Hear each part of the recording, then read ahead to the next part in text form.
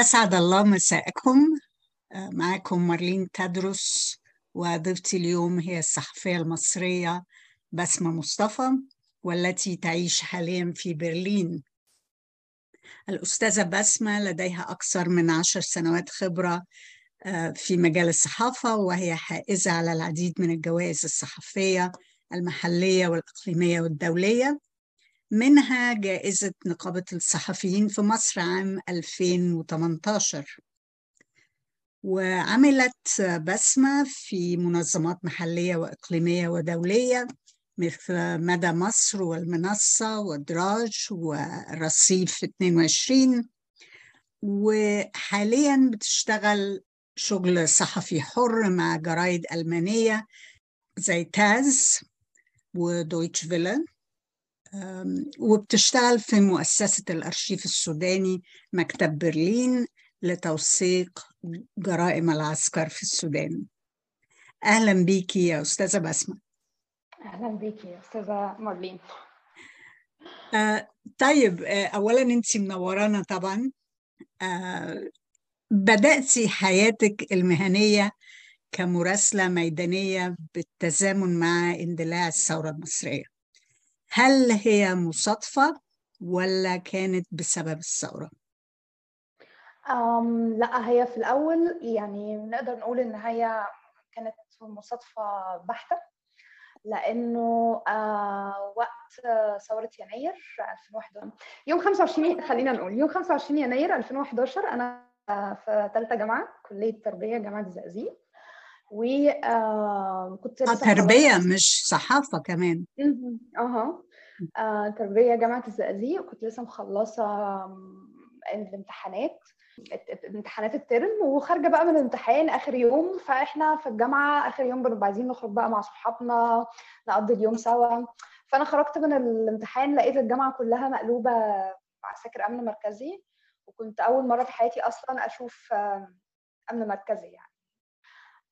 وساعتها انا فاكره كويس قوي، بابا كلمني قال لي انت فين؟ فقلت له انا في الجامعه هخرج مع صحابي. فقال لي لا، لازم تيجي على البيت حالا علشان بيقولوا النهارده في ثوره ومظاهرات. وانا بالنسبه لي ما كنتش فاهمه اصلا يعني ايه ثوره، يعني ايه مظاهرات، المظاهرات دي عشان ايه او ايه اللي بيحصل. المهم يعني كنت حزينه جدا ان انا مش هخرج مع صحابي، انه يعني انا بنت الريف، وحياتنا في الريف في الوقت ده كانت مختلفه تماما. يعني ما كانش عندي المساحه بتاعت ان انا ممكن اخرج، ان انا ممكن يبقى عندي صحاب نخرج كل ويك اند. فكان شيء حزين بالنسبه لي ان انا مش، يا خلاص أنا النهارده مفيش خروج مع زمايلي. بس بعدين روحت على البيت، طبعا قعدنا ال 18 يوم احنا مش عارفين قوي ايه اللي بيحصل في القاهرة أو في ميدان التحرير أو في بقية محافظات مصر، بسبب يعني إنه إحنا كان عندنا التلفزيون الرسمي بس، قناة الحكومة، فهي ما بتقولش معلومات. وأنا وقتها كان أول مرة أعمل أكاونت على فيسبوك. ودخلت بقى قعدت أحاول أشوف أدور إيه اللي بيحصل وكده.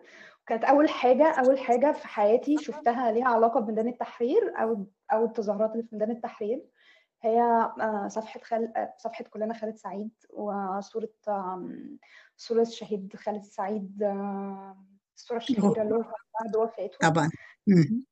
وبدأت وقتها بقى أقعد أقرأ اللي مكتوب في الكومنتات، وبدأت شوية أفهم إيه ده في ناس بتموت، الضباط بيقتلوا ناس في اسم الشرطة، وإنه اللي بيحصل في إنه في ثورة في مصر علشان إنه ده، علشان ده ما يحصلش تاني، وعلشان خلاص بقى الناس مش عايزة حسني مبارك. بس فهي دي كانت معلوماتي الأولية البحتة عن الثورة، عن الوضع السياسي في مصر.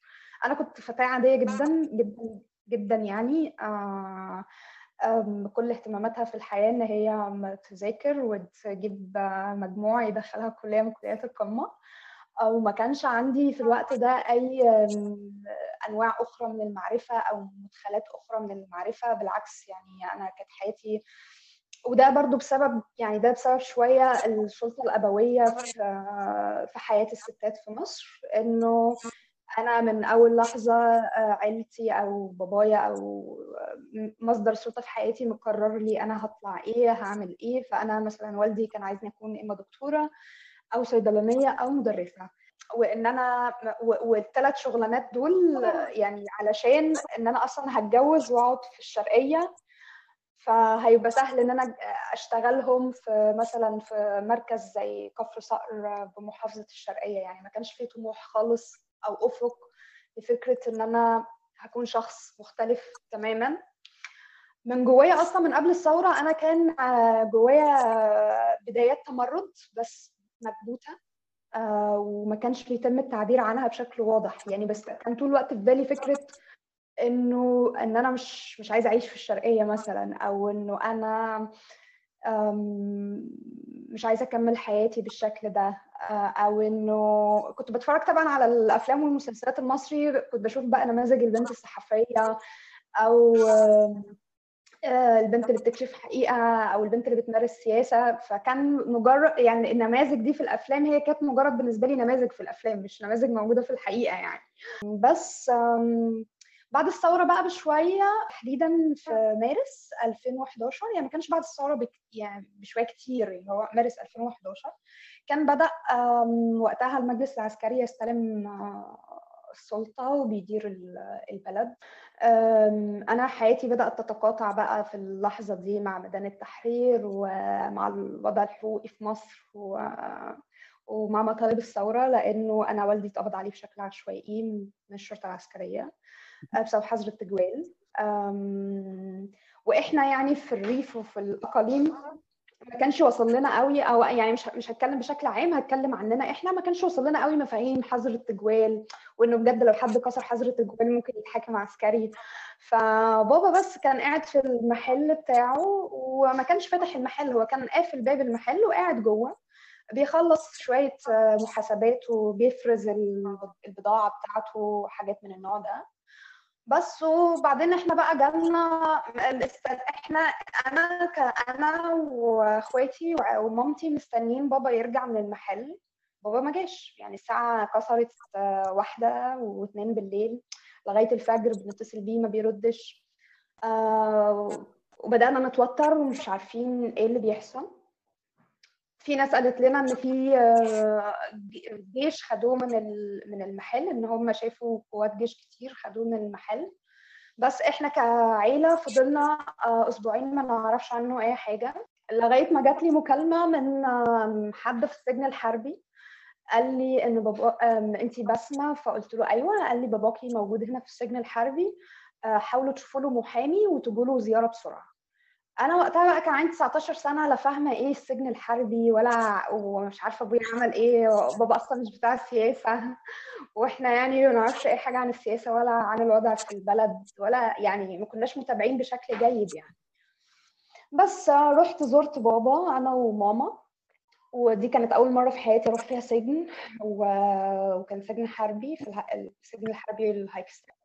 وكان أول مرة أشوف أصلا بابايا في الشكل ده، يعني كان أصلا خارج لنا زيارة متكلبش بجنازير، ماسكة إيده ورجله من تحت، وكان شعره محلوق، وكان على وشه علامات ضرب أو تعذيب. هو ما حكالناش بالظبط هو اتعرض لإيه، بس هو كان باين عليه.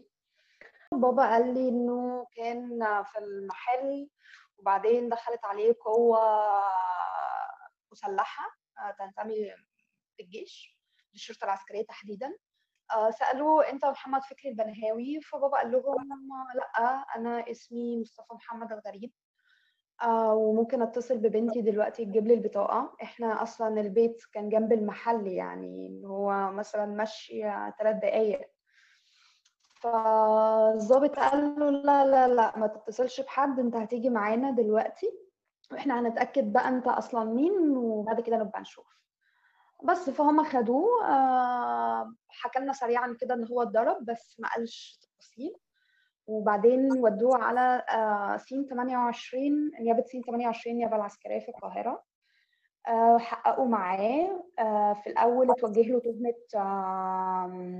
انتحال صفه ضابط عسكري، ان هو كان بيلبس لبس الجيش ويطلع في الشارع يثبت الناس ويسرق منهم فلوس. والتهمه دي كانت بالتزامن لو تفتكري مع خطابات بيانات المجلس العسكري اللي كانت بتقول في ناس بتنتحل صفه ضباط الجيش عشان تعمل واقعه ما بيننا وما بين الشعب. هو بابا بقى في اللقطة دي كان مقبوض عليه، كان واحد من الناس اللي عايزين يعملوا الواقعة. اوف. بس اتحكم عليه بقى ب2 سجن عسكري. وفي الوقت ده كنت بدأت أنا بقى أدور إزاي ممكن أساعده. فبدأت أنزل التحرير. يعني أول مرة نزلت فيها ميدان التحرير كانت في مارس 2011. وكان أول حد أشوفه أصلا في ميدان التحرير وأتعرف عليه كانت منى سيف. يعني وبالمناسبة دي يعني أنا يعني أنا ممتنة لعائلة سيف كلها، لعلاء وأستاذ أحمد سيف الله يرحمه، والمنى والدكتورة ليلى، لأنه هم يعني ساعدوني جدا في قضية والدي وقت ما كان محبوس، وما سابونيش لغاية ما بابا خرج براءة. وأنا يعني من كل قلبي في اللحظة دي بتمنى إن علاء يبقى حر ومع ابنه مع عيلته قريب في لندن. يا رب يا رب. يعني كانت منى اول حد اقابله في ميدان التحرير، وفاكره كويس قوي انه انا كنت فاكراها دكتوره عشان ادوني رقمها، قالوا لي ان هي دكتوره منى. فكنت متخيله ان انا هكلم بقى دكتوره بقى حد كبير في السن وبتاع. قلت لها ايوه دكتوره منى، فهي ضحكت في التليفون قالت لي مين دكتوره منى؟ فقلت لها لا، في حد قال لي انك الدكتوره منى. فقالت لي لا، منى بس منى بس. وبعدين حكيت لها يعني على قصة بابا، وقررنا ان احنا نتقابل في الخيمة في المنصة بتاعت ميدان. بس بعدين ما رحت بقى لقيتها حد يعني حد شاب زينا صغيرة. يعني صغيرة جدا. بس هو من اللحظة دي بدأت حياتي تتقاطع مع المجال العام، لأنه بدأت أنشط خلال المحاكمات العسكرية للمدنيين، شيء الحملة طبيعي يعني. باباكي محبوس يعني. الحملة اللي كانت موجودة في الوقت ده. وبدأت أعرف بقى أكتر عن ليه أصلا هو مش مفروض إن مدني يتحاكم قدام عسكري. بدأت أهتم بملف المعتقلين بشكل عام لأني كنت أهالي معتقلين.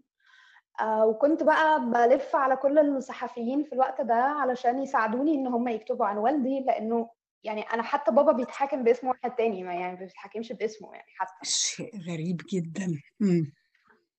بس وفي مرة بقى من المرات اللي كنت باخد فيها جولات على المؤسسات الصحفية، رحت جورنال البديل الجديد وقابلت أستاذ خالد البلشي. وبعدين فقعدت أشرح له بقى عن قضية بابا وكده، وبعدين هو طلب مني بعد ما حكيت له الحدوتة كلها إن أنا أقوم أكتب ده. فقلت له أنا مش هعرف أكتب حاجة. فقال لي بس جربي بس اكتبي وهنشوف. بس وكانت الحاجات ايزي تماما، ان هو نده على حد من زمايلنا، يا فلان اديها جهاز الكمبيوتر تقعد تكتب القصه دي. فقعدت كتبت اللي حصل لوالدي، وبعدها لقيته منشور على في الويب سايت باسمي. بس ومن اللحظة دي بدأت أشتغل مع جورنال البديل على ملف المحاكمات العسكرية للمدنيين، على ملف الاعتقالات العشوائية، على الملف الحقوقي كصحفية.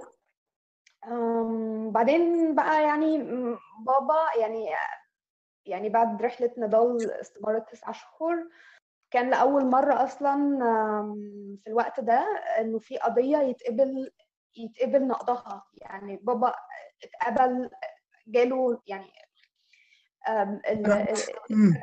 الموافقة يعني بنقض الحكم لإعادة إجراءات المحاكمة، لأن هي قضيته كان فيها مشاكل كتيرة، يعني بيتحكم باسم غير اسمه. الشهود اللي في القضية، يعني القضية كان فيها 14 متهم، كلهم ما يعرفوش بعض، كلهم ما يعرفوش بابا أصلا، كلهم اتقبض عليهم بشكل عشوائي، اللي اتاخد من القهوة واللي اتاخد من بيته. يعني كانت قضية فعلا حزينة جدا يعني. فالرئيس القضاء العسكري قبل النقض على الحكم، وتم إعادة المحاكمة بشكل كامل، ووالدي خرج براءة. وده كان انتصار كبير لينا، وانتصار كبير ليا أنا شخصيا، لأنه أنا في نظر بابا لغاية السن ده كنت البنت اللي هو مش قادر يتخيل إنها ممكن تعمل حاجة غير انها تذاكر وتنجح وتتجوز وتخلف وبس. وانا كنت ما كنتش لسه قادرة اشوف ان انا جوايا قوة مختلفة، ان انا جوايا مختلف. بس قضية والدي وشغلي عليها كان بالنسبة لي احساس مختلف ببسمة مختلفة. وهي تقريبا كمان كانت يعني هي بالنسبه لي قضيه بابا ورا قضيه بابا انا كنت حافظاه، يعني ملف القضيه نفسه كنت حافظاه وكنت عارفه طبعا. اطلع كل العيوب اللي في القضيه. فانا بعتبر اصلا ان قضيه بابا هو اول تحقيق صحفي في حياتي يعني. بس بقى بابا خرج من السجن. قال لي انا قلت له يعني ان انا عايزه اعيش في القاهره واشتغل صحفيه، وهبقى ارجع الشرقيه يومين اجازه في الاسبوع، او ان يعني ممكن اسحب ورق الجامعه وادخل اعلام، لان انا اصلا كنت جايبه 97%، فانا من حقي ادخل اعلام. بس بابا كان رد فعله صادم، ان هو رفض تماما، يعني رفض فكره مش ان انا اشتغل معقول. صحافه. لا بجد. رفض ان انا اشتغل في الصحافه. قال لي كان رافض فكره ان انا انخرط في اي اعمال سياسيه، اي اعمال سياسيه، او ان انا اشارك خاف في. عليكي. خاف عليكي. هو هو مبرره في الوقت ده ان هو شاف حاجات هو مش هيقدر يقولها لي، فهو خايف عليا جدا يعني. طبعا. بس انا وقتها بقى كنت حاسه انه لا، خلاص انا مش هينفع يبقى في اي سلطه في حياتي في الوقت الحالي، وانا بس اللي هقرر انا عايزه اعمل ايه مش هعمل ايه. ودخلت في صدام كبير مع والدي تحديدا، يعني مع العيله، بس مع والدي بشكل اكبر.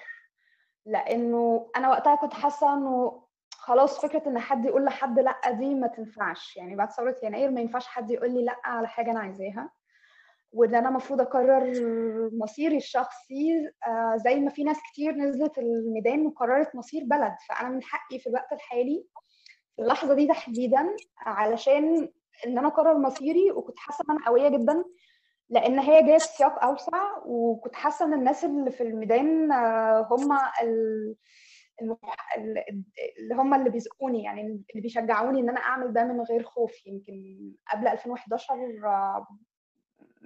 لو بابا قال لي لا على حاجه يعني كنت هشوف انه تمام، انا مش هقدر مثلا اكسر كلمته حتى لو انا معايا حق، او حتى لو انا شايف حاجه مختلفه. كان الصدام الاولاني ان انا قلت لبابا طيب بص، هو انا بكره انا رايحه الجنان، وده عنوان الجنان. وانا هعيش في القاهره ولما الاقي سكن هبديكوا العنوان يعني، وانا هاجي الشرقيه كل بقى ويك اند. فهو بابا اتعامل مع الموضوع ان انا بهزر، يعني قال لي لا مفيش حاجه من دي هتحصل مش عارفه ايه بلا بلا بلا. بس وبعدين كلهم صحيوا تاني يوم لقوني فعلا مش موجوده في البيت. اوف. آه، صعبة. هي الصراحه وقتها انا يعني يعني كنت يعني بحكم السن، انا دلوقتي عاقله كتير، بس لما ب... بحكم السن وبحكم اللحظه اللي بتمر بيها مصر وبتمر بيها البلد، وشايفه شباب كتير في سني هم بيقرروا مصيرهم، انا كنت عايزه اعمل ده. فانا قررت اخد الصدام للاخر، انه انا هعمل اللي انا عايزاه لان انا شايفه انه ده من حقي. و... وانا شايفه ان انا شخص مختلف، يعني انا مش مفروض ان حد يقرر لي حياتي شكلها عامل ازاي. انا من حق اختار مهما كانت النتائج، بس انا البيزك ان انا من حقي اختار انا عايزه اعمل ايه. تمام. بس فكانت بقى طبعا كان اول صدام في حياتي كبير بالشكل ده، انه وانا كنت حاسه ان انا عندي معركه ثوريه شخصيه تماما زي المعركه اللي بتحصل في ميدان. طبعا. طبعا. هنزل الجرنان بكره. انت مصدقتنيش، انا كنت بتكلم جد. فقال لي طيب يعني انا هديكي فرصه انك تيجي لوحدك بدل ما انا اجي اجيبك. اوف. فقلت له آه، فقلت له لا انا مش هاجي، لو انت عايز تيجي تجيبني تعالى. انا مش جايه. انا هاجي وقت ما احس ان انا عايزه اجي، هاجي في الاجازه بس. وبعدين في اللحظه دي كمان قررت في الوقت ده انه كل الانبوتس اللي اتحطت في دماغي، كل الافكار، كل المعتقدات، انه هيتعمل لها ريفيو من اول وجديد، وان انا هراجع كل حاجه. فكان بالنسبه لي مثلا انه انا اصلا ما اخترتش البس حجاب، فانا قررت اخلع الحجاب. فدي اصلا بالنسبه لهم ان انا بخلع الحجاب في وقت انا بقرر اسيب في البيت وعايزه استقل واعيش لوحدي، كانت كارثه حقيقي. فانا خلعت الحجاب وحطيت صورتي على فيسبوك بشعري. فدي كانت صدمه للبيت كامل، يعني انه مش بس انت عايزه تعيشي لوحدك، انت كمان بتخلعي الحجاب. لا، الموضوع كبير بقى. بس دخلت في صدام انا وعيلتي كده امتد لمده سنه، بنتعارك بقى على انه مين هيخوض المعركه دي، مين هيكسبها. بس في النهايه انتهت، يعني انا مش عايزه اخوض في تفاصيلها قوي علشان هي حزينه شويه، وعشان انا في الوقت الحالي بسمة اللي هي عندها 32 سنه لما بتفكر في بسمة اللي عندها 19 و20 سنه قادره افهم تخوفات اهلي، خاصه بعد كمان طبعا. ما بقيت ام. أكيد أكيد. فانا قادره افهم تخوفاتهم، طبعا. وهم في لحظه ما كده قرروا انه خلاص بقى خليكي اعملي اللي انت عايزاه.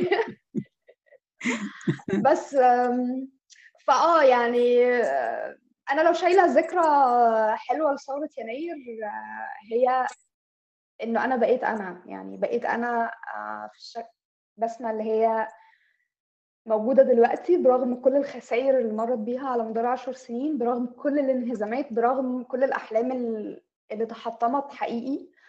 بس أنا لسه جوايا أنا ممتنة لثورة يناير لأنها شكلت وعي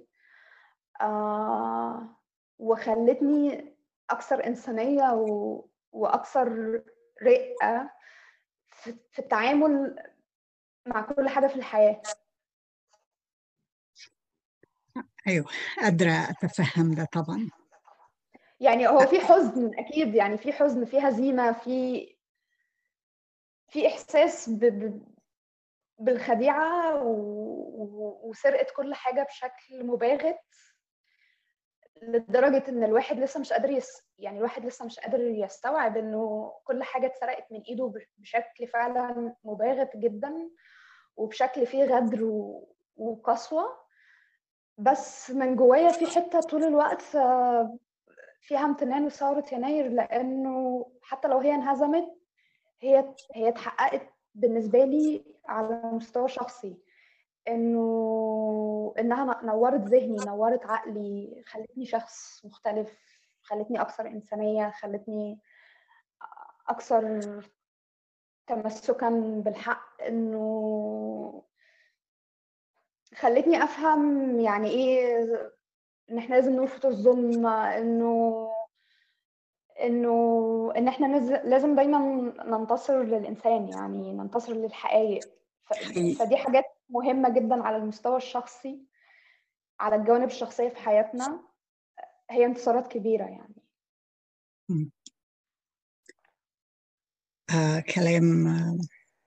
كلام سليم. طيب، بسمة، من ضمن القضايا اللي تناولتيها لما كنتي بتشتغلي مع مدى مصر وغيرها من الصحف، عملتي تحقيقات استقصائية صحفية عن ضحايا الميكروباص اللي هم قتلوا في قضية الباحث الإيطالي خوليو ريجيني على يد القوات الأمن المصرية. كلمينا شوية عن هذا البحث. هو كان يعني في 2016 أنا كنت بشتغل في مكان اسمه دوت مصر، والمكان ده أنا كنت بشتغل فيه على ملف المرأة. وفي الوقت ده كنت أنا حتى في اليو إن في أمريكا بحضر لجنة CSW، هي فعالية بخصوص قضايا المرأة بشكل دولي. مؤتمر المرأة. وهناك اللي حصل مع عيلتي ومع والدي في طبعا. 2011، لأنه في الوقت ده كانت كل الناس بتقول على الناس اللي الجيش بيقبض عليهم ان هم بلطجية. أنا والدي اتقال عليه إنه بلطجي. ودي كانت حاجة نفسيا مضايقاني، كانت مضايقاني جدا، إنه يعني أنا والدي مقبوض عليه مش عشان هو بلطجي، أنا والده مقبوض عليه بشكل عشوائي وإحنا ناس كويسة. ف... فوانا يعني وانا هناك، يعني فاكره كويس قوي الليله دي، ان انا حسيت قد ايه صحفيا مهم، بس يعني انه انا ما كنتش بخطط ان انا احقق، بس مهم، بس انه صحفيا وانسانيا كمان مهم ان احنا نسمع اهالي ضحايا. يعني مهم ان صحيح. احنا حتى لو يعني مهم ان احنا نسمعهم، مهم ان يطلع لهم صوت، يعني مش بس عيالهم اتقتلوا، لا دول كمان بيتشوهوا في كل مكان، اتقال عليهم عصابة وحرامية ونصابين. ولقوا باسبورتات معاهم وفي يعني بيوتهم حاجات اه تأليف كله.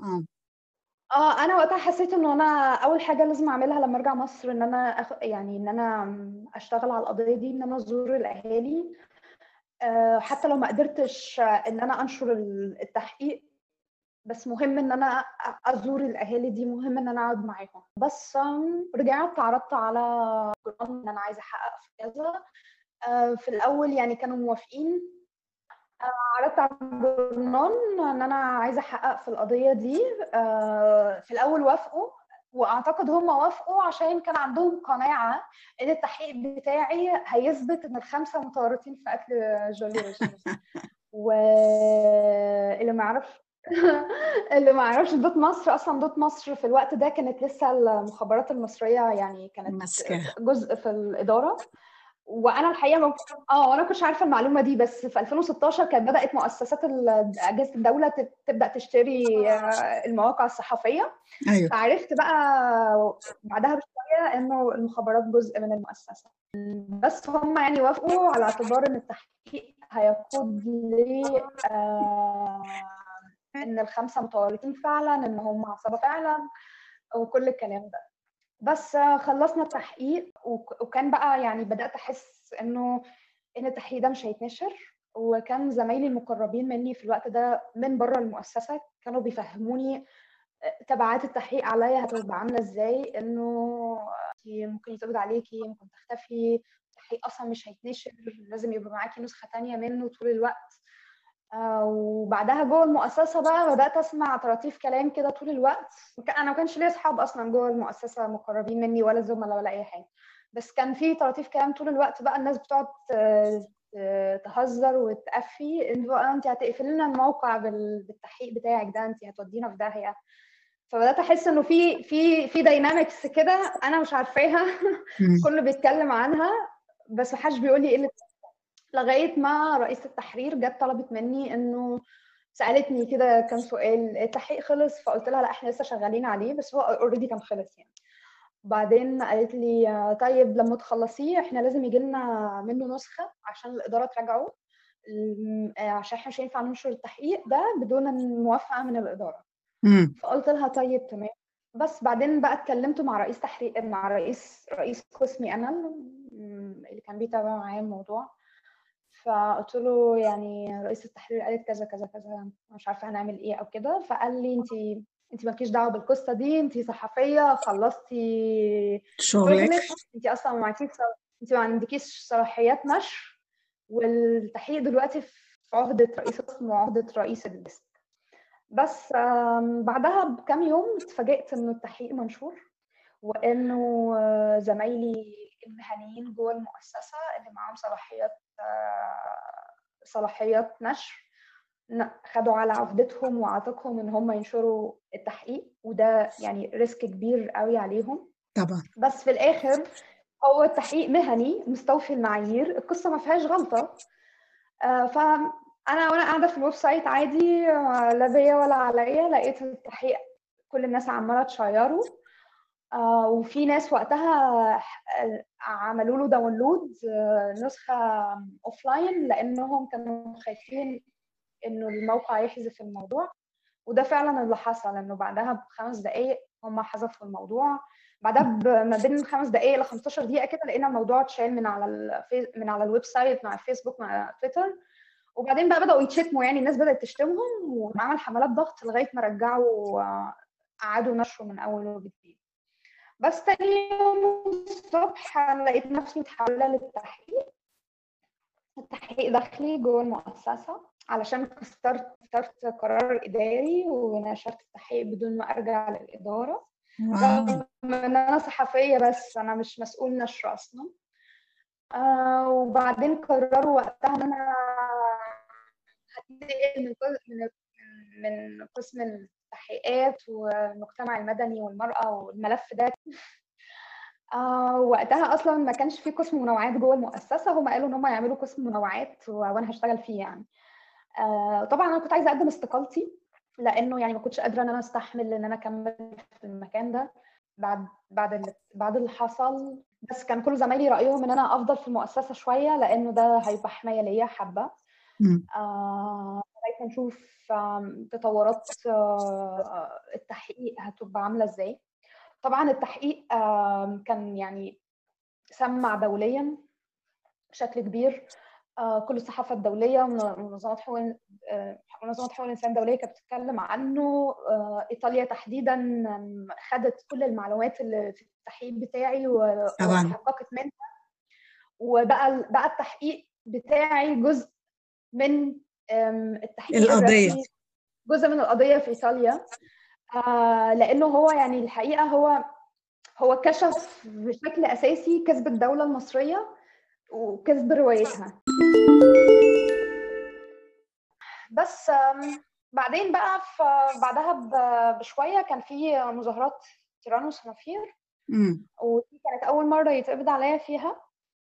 بس الحقيقه انا شايفه يعني انا يعني الاحداث اللي حصلت في اليوم ده خلتني حاسه ان ضد مصر نفسهم هم اللي سلموني، يعني لانه هم كانوا مقررين ان انا مش هشتغل سياسه، ماليش دعوه، اسمي مش هيتنشر على اي حاجه ليها علاقه بالمجتمع المدني او العمل العام او السياسه، او ده كان قرار نهائي يعني.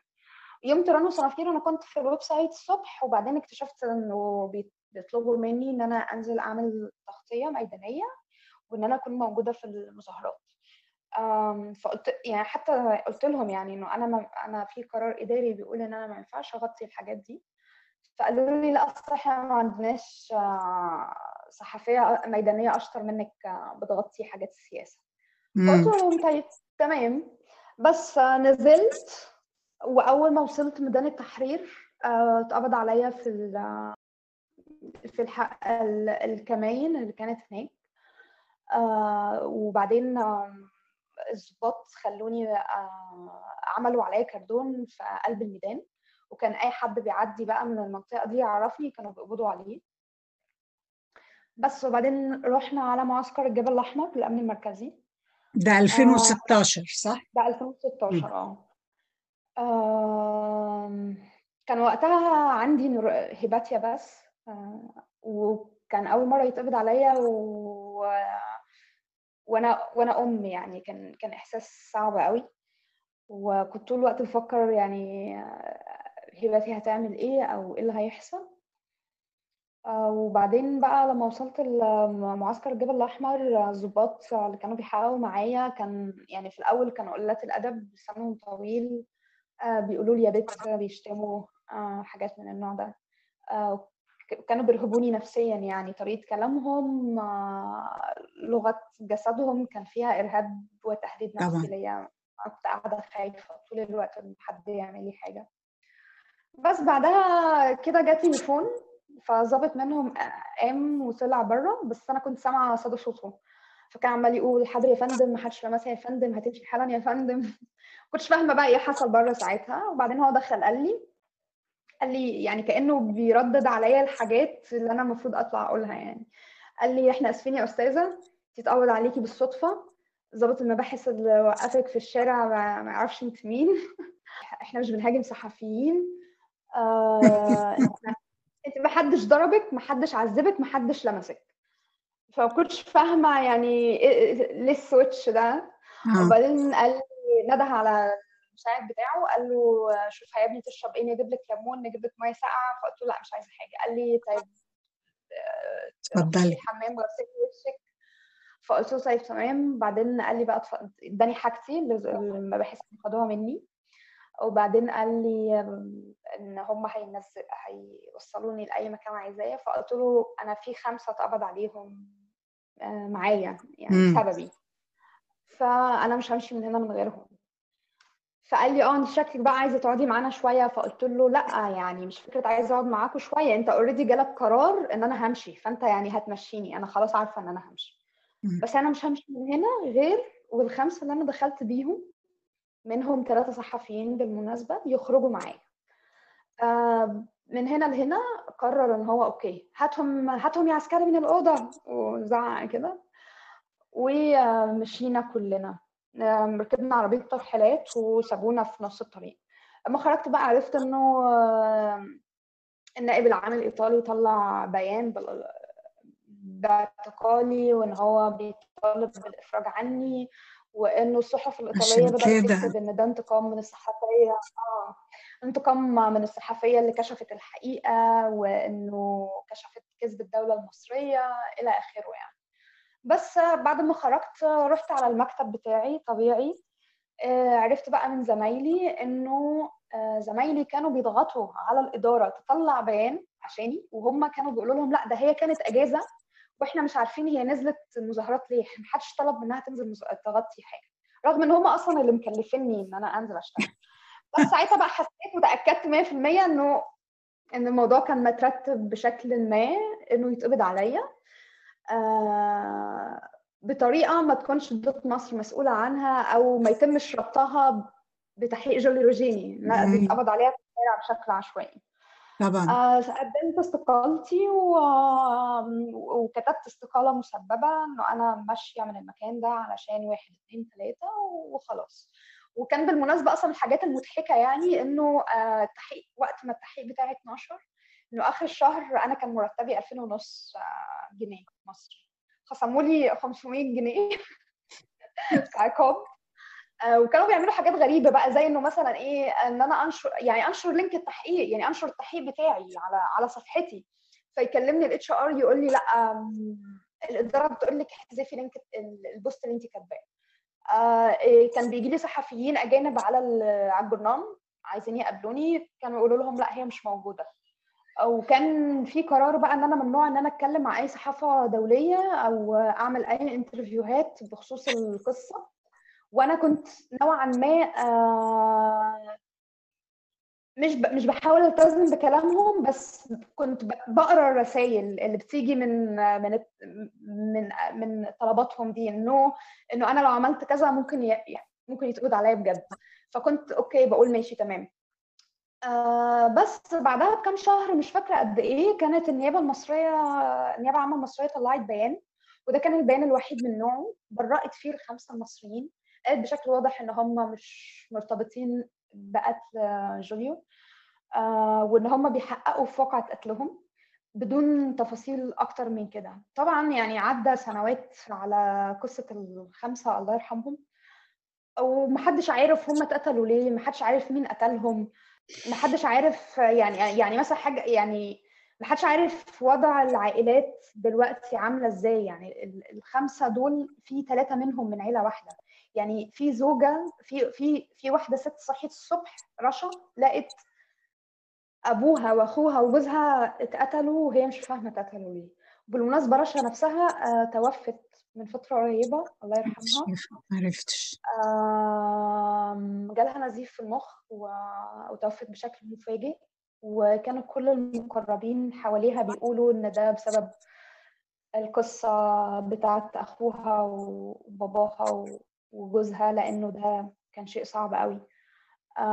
في يعني يعني يعني العائلات دي فعلا تم تمزيقها، يعني احنا مش خسرنا 5 بس، عائلات ال5 دول تم فعلا تمزيقهم وتشريدهم وتشويههم بدون ذنب، وبدون ما يفهموا ليه لغايه دلوقتي، وبدون محاسبه، يعني بدون محاسبه حقيقي. من ناحية ليه بيتهيالي هي مفهومة شوية، يعني هم كانوا مفهوم اه. بيحاولوا يلاقوا حد يلبسوا القضية.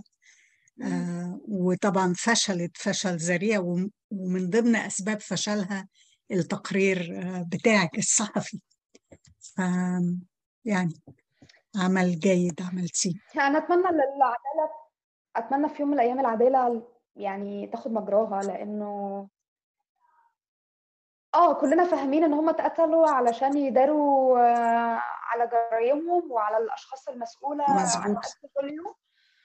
بس يعني انا اتمنى في يوم من الايام الناس اللي قتلوا جوليو والناس اللي قتلوا الخمسه والناس اللي لسه بيقتلوا من وقتها لغايه دلوقتي، انه يجي يوم فعلا نحس ان العداله ليها معنى. لانه هيجي يا بسمة، يعني ما التاريخ علمنا انه بيجي يوم.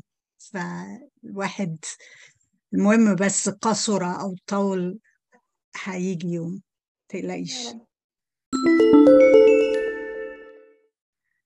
طيب بسمة، عملتي تحقيق كمان سنة 2020 في مقتل مواطن في الأقصر اسمه عويس الراوي على إيد الشرطة المصرية أمام عائلته، وبرضو ده كان بالتزامن مع مظاهرات مناهضة لعبد الفتاح السيسي، واتهموكي كالعادة بنشر أخبار كاذبة.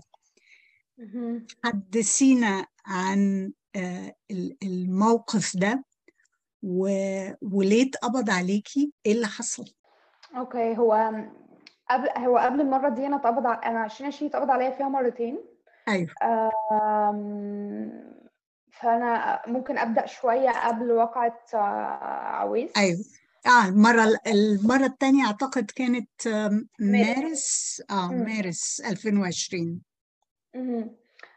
هو في 20 سبتمبر 2019 كان طبعا في مظاهرات برضو ضد السيسي. وقتها انا كنت بشتغل في قناة الحرة الأمريكية، وكان اتاخد كده قرار او مش اتاخد قرار، ما كانش في موقف مفهوم احنا هنغطي المظاهرات ولا مش هنغطي المظاهرات، لغايه ما سالتهم بشكل واضح وصريح احنا هنغطي المظاهرات اللي في الشارع ولا مش هنغطي. ف...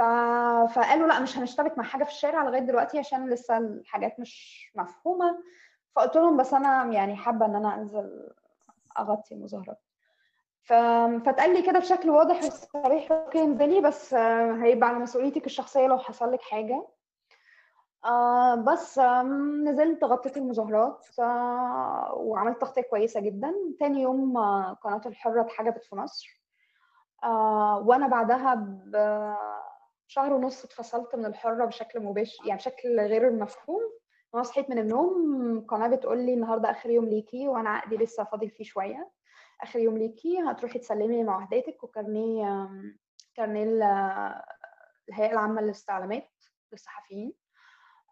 طب ليه يا جماعة أنا عملت إيه حصل؟ لا ما فيش.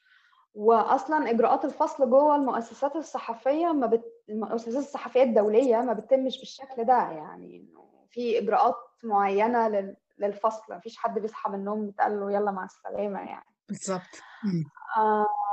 بس وقتها انا كنت حاسه يعني ان ممكن الموضوع شويه كله علاقه بمظاهرات 20 سبتمبر 2019، لانه انا غطيتها بشكل مباشر. جوزي محامي ومدافع عن حقوق الانسان، كان موجود 24 ساعه في النيابات في امن الدوله، وكان بيكتب عن كل الانتهاكات اللي بيتعرض ليها المعتقلين في الوقت ده. بس قلت لا يعني اكيد صعب ان هم يكونوا للدرجه دي واصلين يدوا اوامر لقناه الحره تفصلني يعني. لغايه ما في لحظه ما عرفت من زمايلي انه حد من الامن الوطني كلمهم يتاكد بجد ان انا مشيت، علشان كان في تقرير معمول عن المراقبه الشرطيه وكانوا شاكين كده ان يمكن بسمه لسه موجوده وعملت التقرير ده. بس بعدها قررت يعني حسيت انه انا خلاص يعني. كان ده الكلام ده في نوفمبر 2019. بدايات 2020 كنت بدأت أحس إن أنا عايزة أسيب مصر وأمشي. لغاية بدايات كورونا كده نزلت الشارع أعمل تغطية صحفية، كنت بعمل حاجة لمدى مصر. وأنا بشتغل مع مدى مصر بالمناسبة يعني من 2017 بس بشكل فريلانس. رحت عند المعامل المركزية لوزارة الصحة. وانا عمري ما تخيلت ان انا ممكن يتقبض عليا اصلا عشان بعمل حاجه عن الصحه، يعني اللي هو مش بعمل حاجه عن التعذيب ولا بعمل حاجه عن قتل ولا اختفاء قسري. ده بعمل مقابلات مع مواطنين كانوا شغالين في دول الخليج ونازلين في مصر زياره، وبعدين بسبب البندمج حياتهم وقفت. مش هيذاكروا. فالموضوع تماما حتى ملوش علاقه بمصر، يعني ده عن اوضاع ناس حياتها اتشقلبت في يوم وليله عشان البندمج، اكل عيشها وقف. فلقيت ظابط جاي بيقول لي انت بتعملي ايه؟ فقلت له انا بعمل شغلي. فقال لي وريني انت بتصوري ايه، افتحي موبايلك. فقلت له لا انا مش هفتح موبايلي ولا هوريك حاجه غير باذن نيابه. فقال لي بس كده يا فلان هات البوكس وتعالى. فحسيت انه انت اتسرعت ليه؟ يعني ايه ده بسرعه كده؟ نوديك النيابة. بس كده حاضر هجيب لك اذن نيابه. خدوني ورحنا على اسم عابدين. وبعدين بدأت الحاجات بقى تتطور بسرعة جدا، يعني انه خدوني في جابوا لي ضابطة ست فتشتني ذاتي في مكتب المأمور. وانا بقى اللي هو بدأت اتوتر شوية واقول لهم انه يعني اللي بيعملوه ده مش قانوني وان انا عايزة محامي. فالمأمور قعد يقول لي انا بقى عايزة افهم بس انت كنت بتعملي ايه في الشارع، انت يعني لو كنت فتحتي تليفونك ما كانش زمانك كنت هنا. فقعدت اقول له يعني انه مش من حق حد يقول لي افتحي تليفونك، لازم يكون في اذن من النيابه بالتفتيش يعني، وان اصلا ان انا اتفتش بالشكل ده كمان ده لا انساني ولا قانوني وشيء مهين يعني. المهم من هنا لهنا هم ما كانوش يعرفوا باين ان جوزي محامي. فانا قلت لهم ان انا بس عايزه اكلم جوزي علشان بنتي في المدرسه، وهو عارف ان انا الساعه 2 انا اللي بروح اجيبها من المدرسه، فلازم اكلمه عشان يروح يجيبها لان البنت هتفضل واقفه في الشارع، هي ما فيش باص بيوديها ويجيبها، احنا اللي بنوديها وبنجيبها. فقال لي اوكي. قلت له طيب انا محتاجه الموبايل علشان اطلع الرقم لاني مش حافظاه.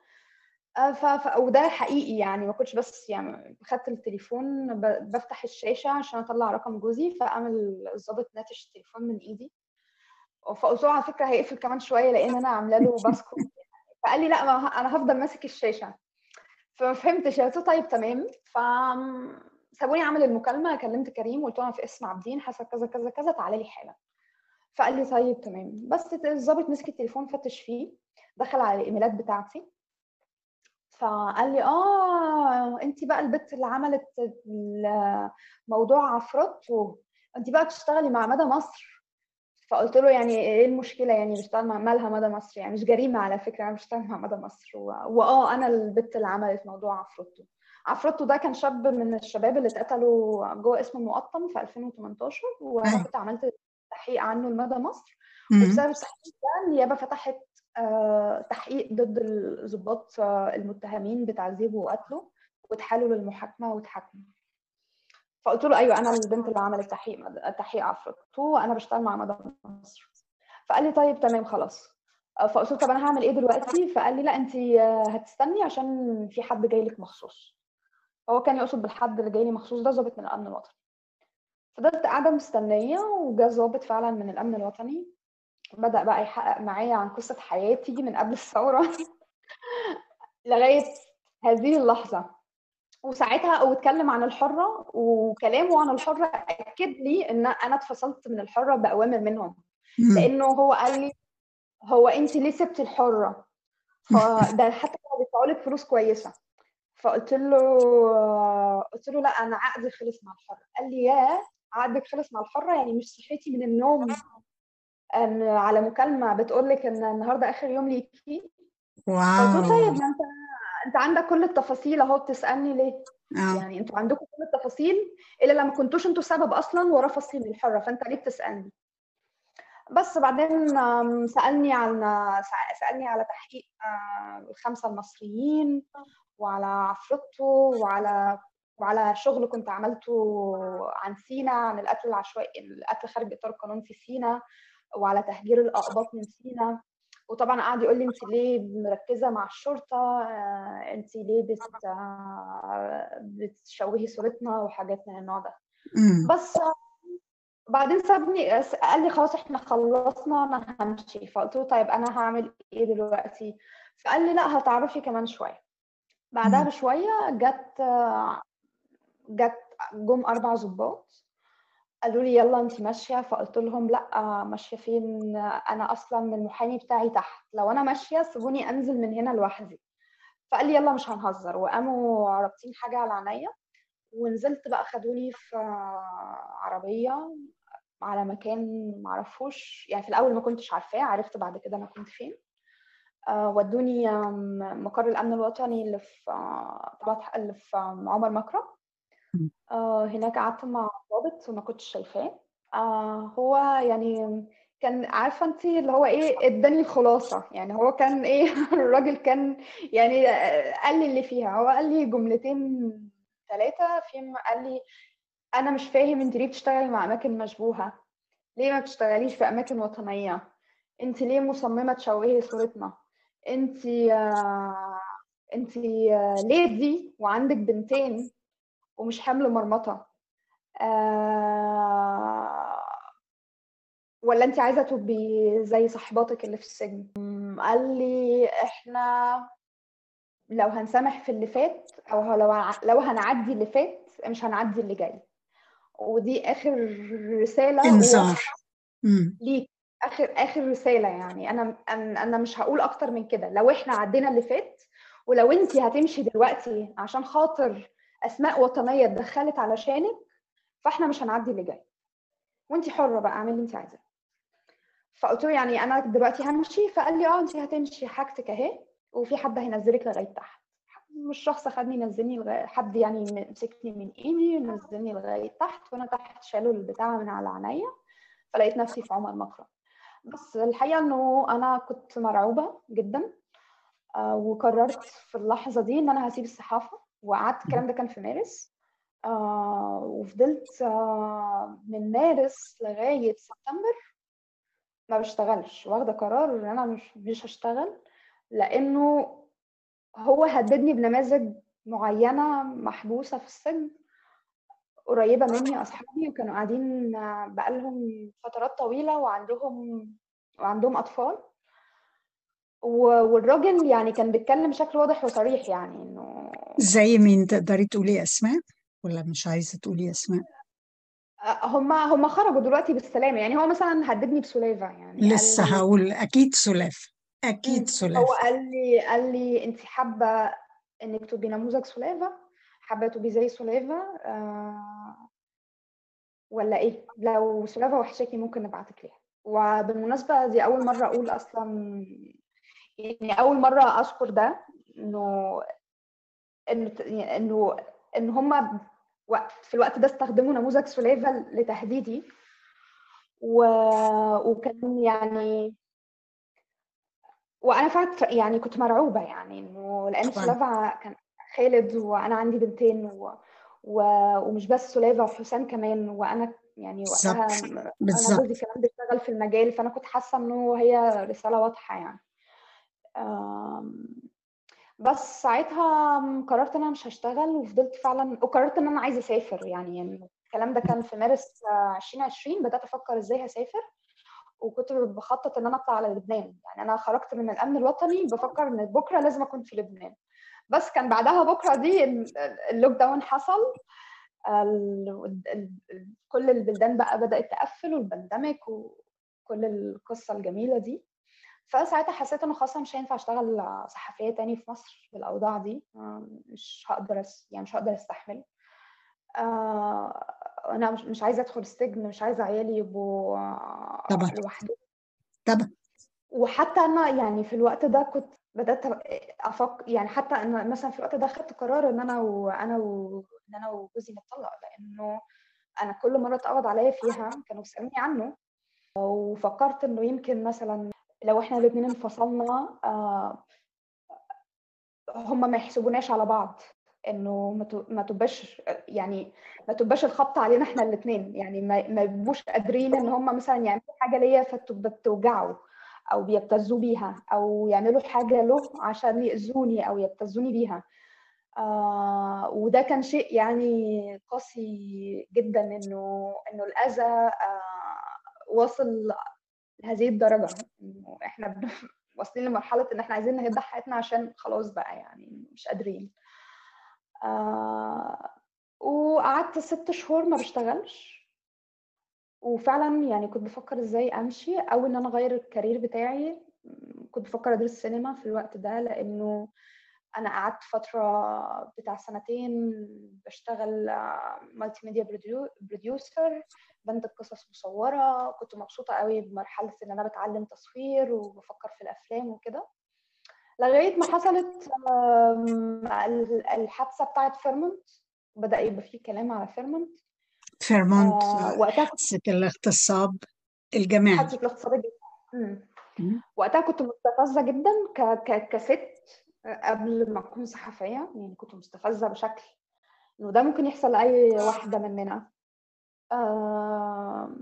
وساعتها قلت لنفسي انه فيرمونت اخر تحقيق صحفي انا هعمله، او مش هشتغل صحافه تاني، بس لازم حد يشتغل على قصه فيرمونت يعني، وده اخر تحقيق هشتغله ومش هعمل صحافه تاني.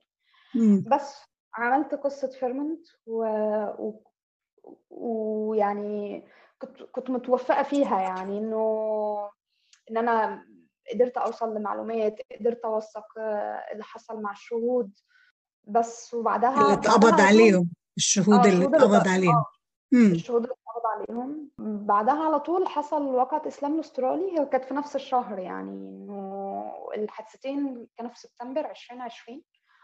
وأنا كان أول فيديوهات شفتها عن واقعة إسلام الأسترالي إنه أهالي المنيب بيتضربوا، وده كان تريجر لواقعة عفروتو تماما، لأنه نفس اللي حصل مع إسلام الأسترالي بالظبط هو نفس اللي حصل مع عفروتو بالظبط. يعني ما شاء الله الدولة والضباط الشرطة عندهم التعذيب في سيستماتيك كده، في سيستماتيك في التعذيب، ان هم بيعذبوا الشخص لغايه ما بيموت، يروحوا يرموه في المستشفى وهو ميت ويقولوا ملناش دعوه.